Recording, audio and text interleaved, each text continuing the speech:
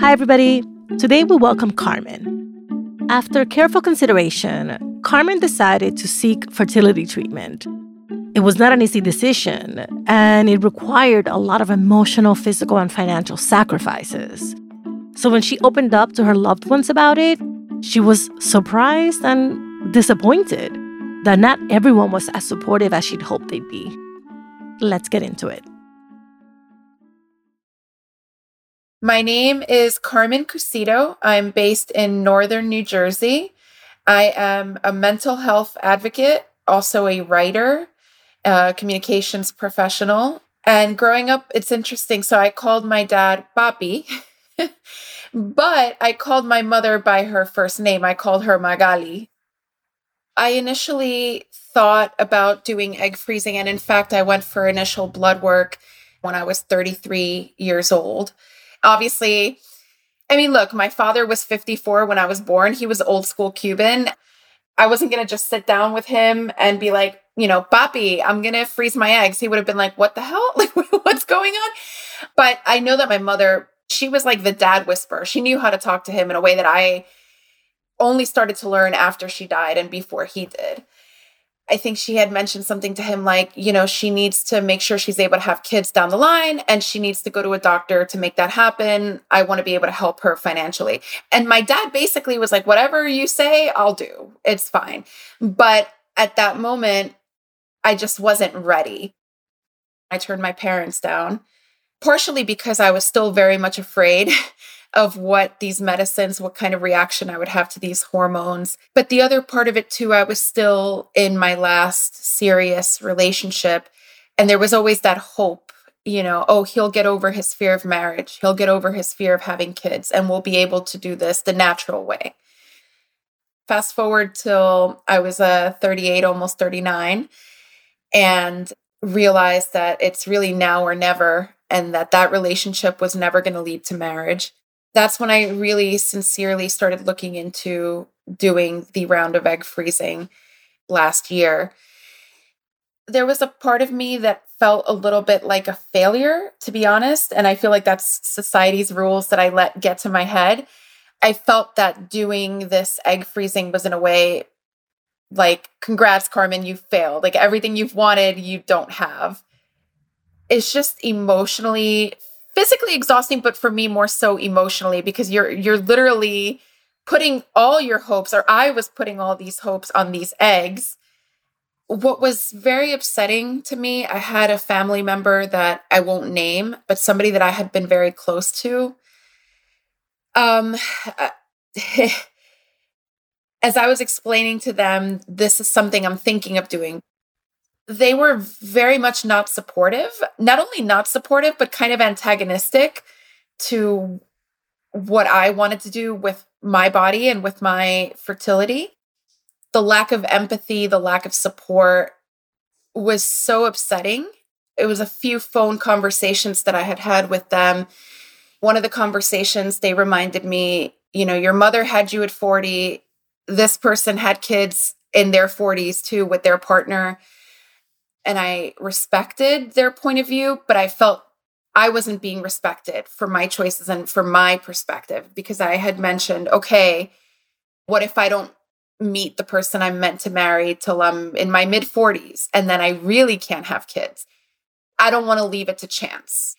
So it was just a lot of frustration on my part because I felt I was being treated as a child without any agency, whose feelings were irrelevant.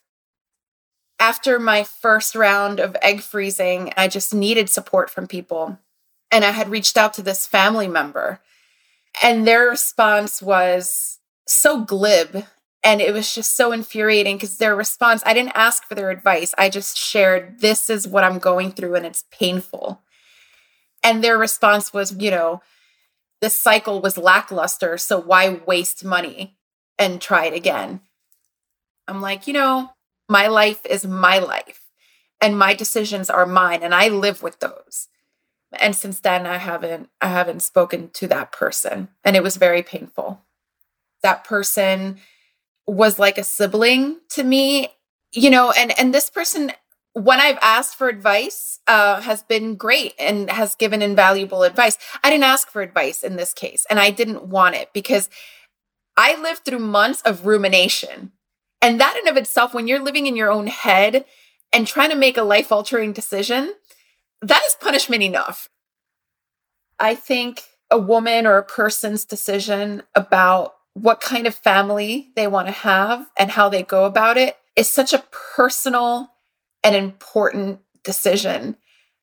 And until I was in these shoes, I didn't know how painful and just how much you're investing. You're on this emotional roller coaster while you're doing it, certainly while I was doing it. And I will say that other than losing my parents, this has been one of the most impactful things in my life that has really changed me. Carmen's willingness to open up and speak so vulnerably about such a deeply personal decision really touched me. It is such a gift to the rest of us. Because, as many of us have experienced, there is so much shame and secrecy among some of our families about women's health and about our decisions. Her story made me think about the judgment that many women experience when they share their parenting decisions, whether if and how to start a family, how to parent their children, how to be in partnership with their spouses around child rearing. All of these topics invite a lot of questions. As first gens, how can we discuss our fertility challenges, our options, and our decisions with loved ones in productive ways?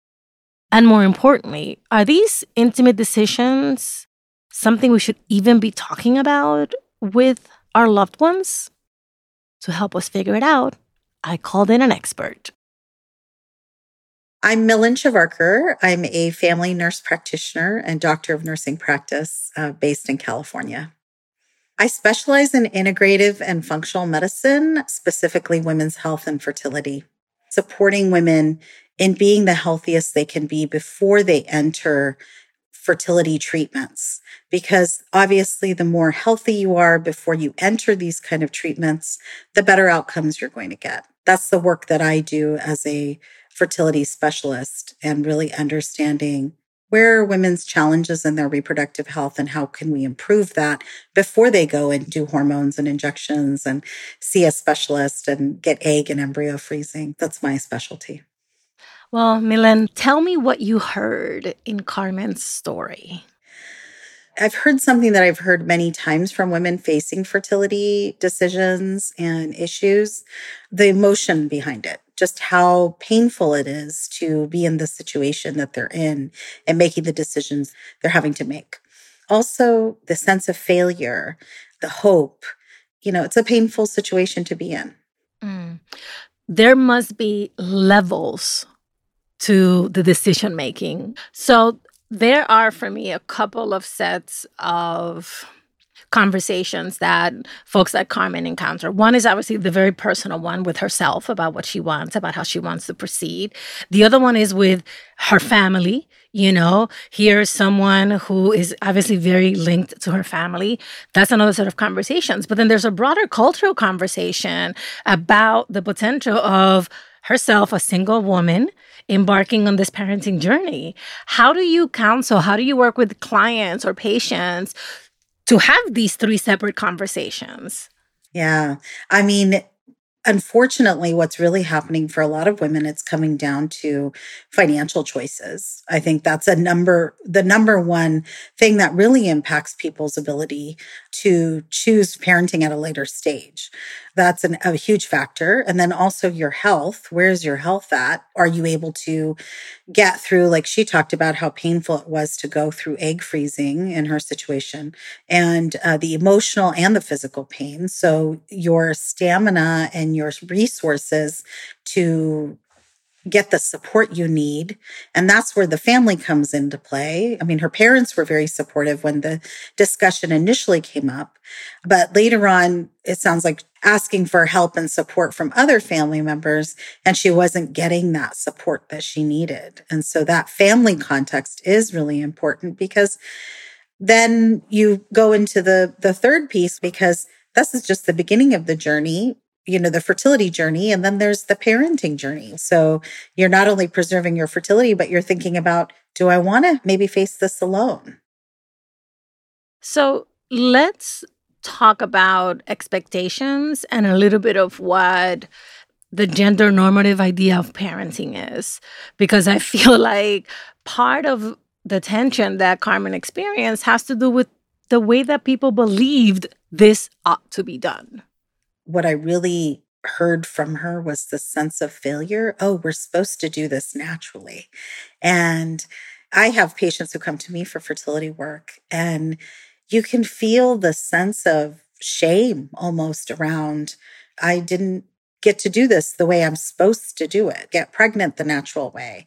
And I think what really resonated with me was this sort of lack of support that women get around any kind of decision-making for their bodies, and the lack of respect around their decision-making for any decision we make around our bodies, whether it's maintaining pregnancy or breastfeeding, or you talk about any women's health issue, there's always a lot of shame and guilt involved.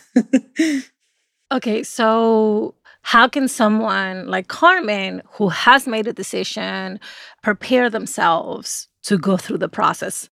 Definitely seeking a professional who's going to support you in what process you choose. There's a lot of options in fertility. I myself do natural fertility work. We try to heal the body and prepare the body for fertility work. So natural fertility is one level. And then there's artificial reproductive technologies. And the science is really amazing.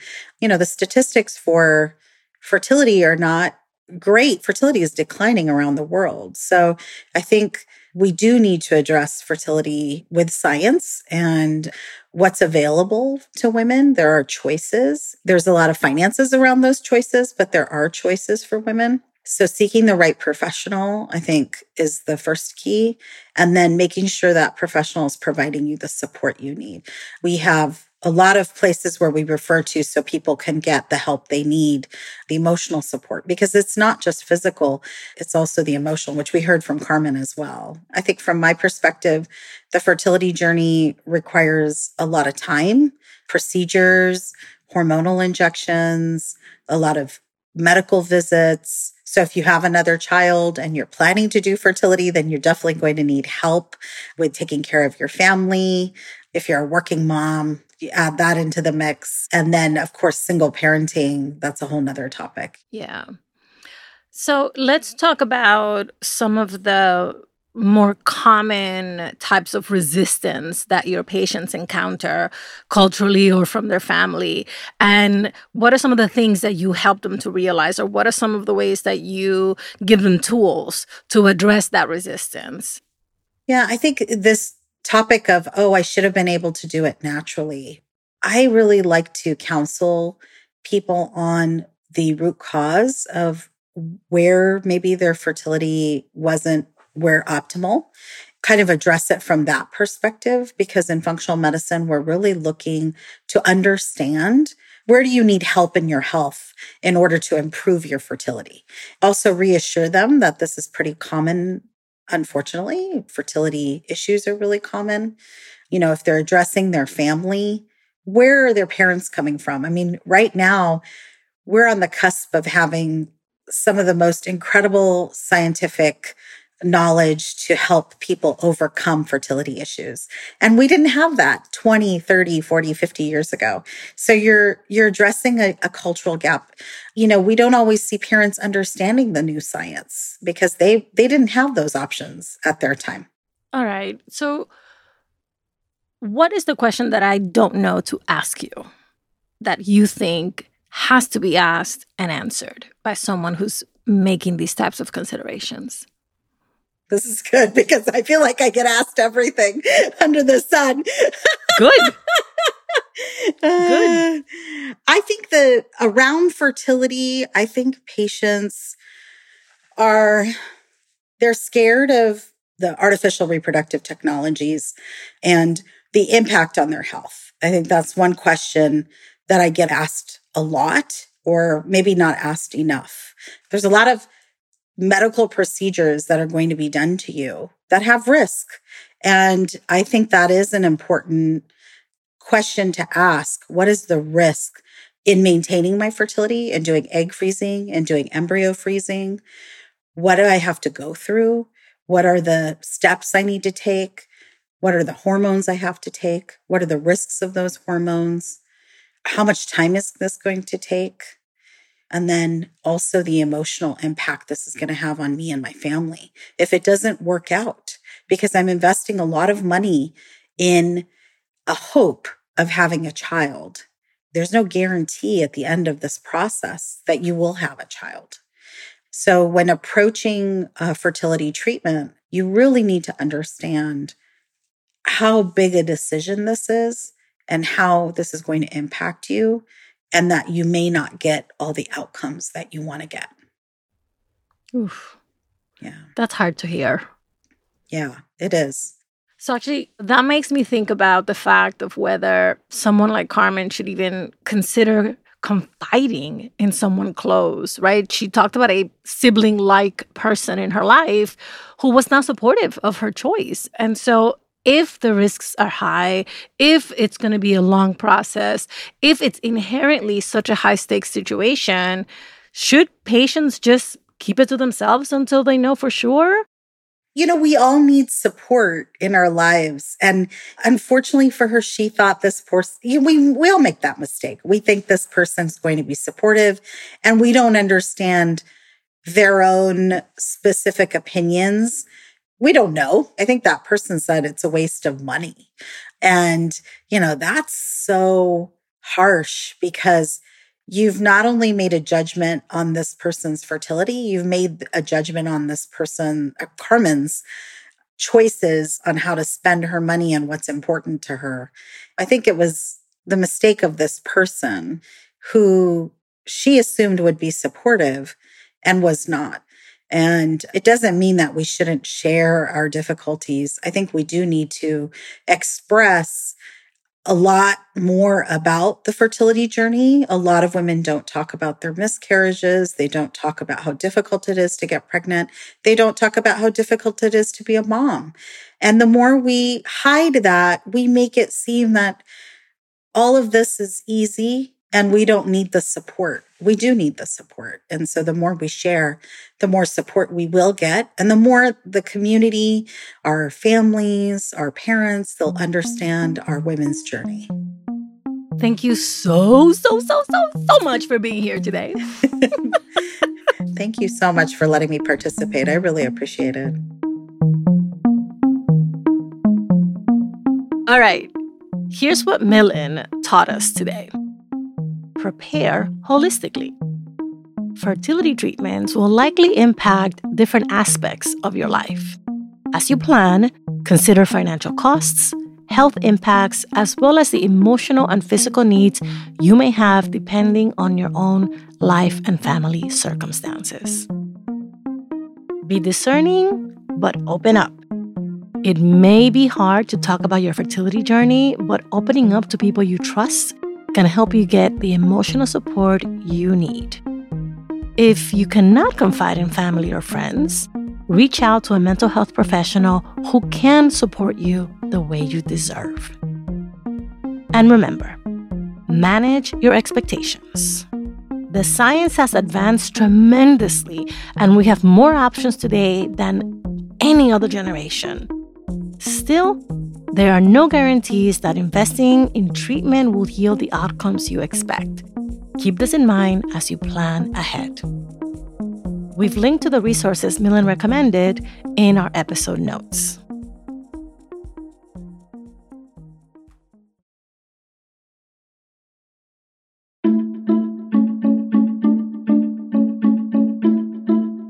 Thank you for listening and for sharing us. How to Talk to Mommy and Papi About Anything is an original production of LWC Studios.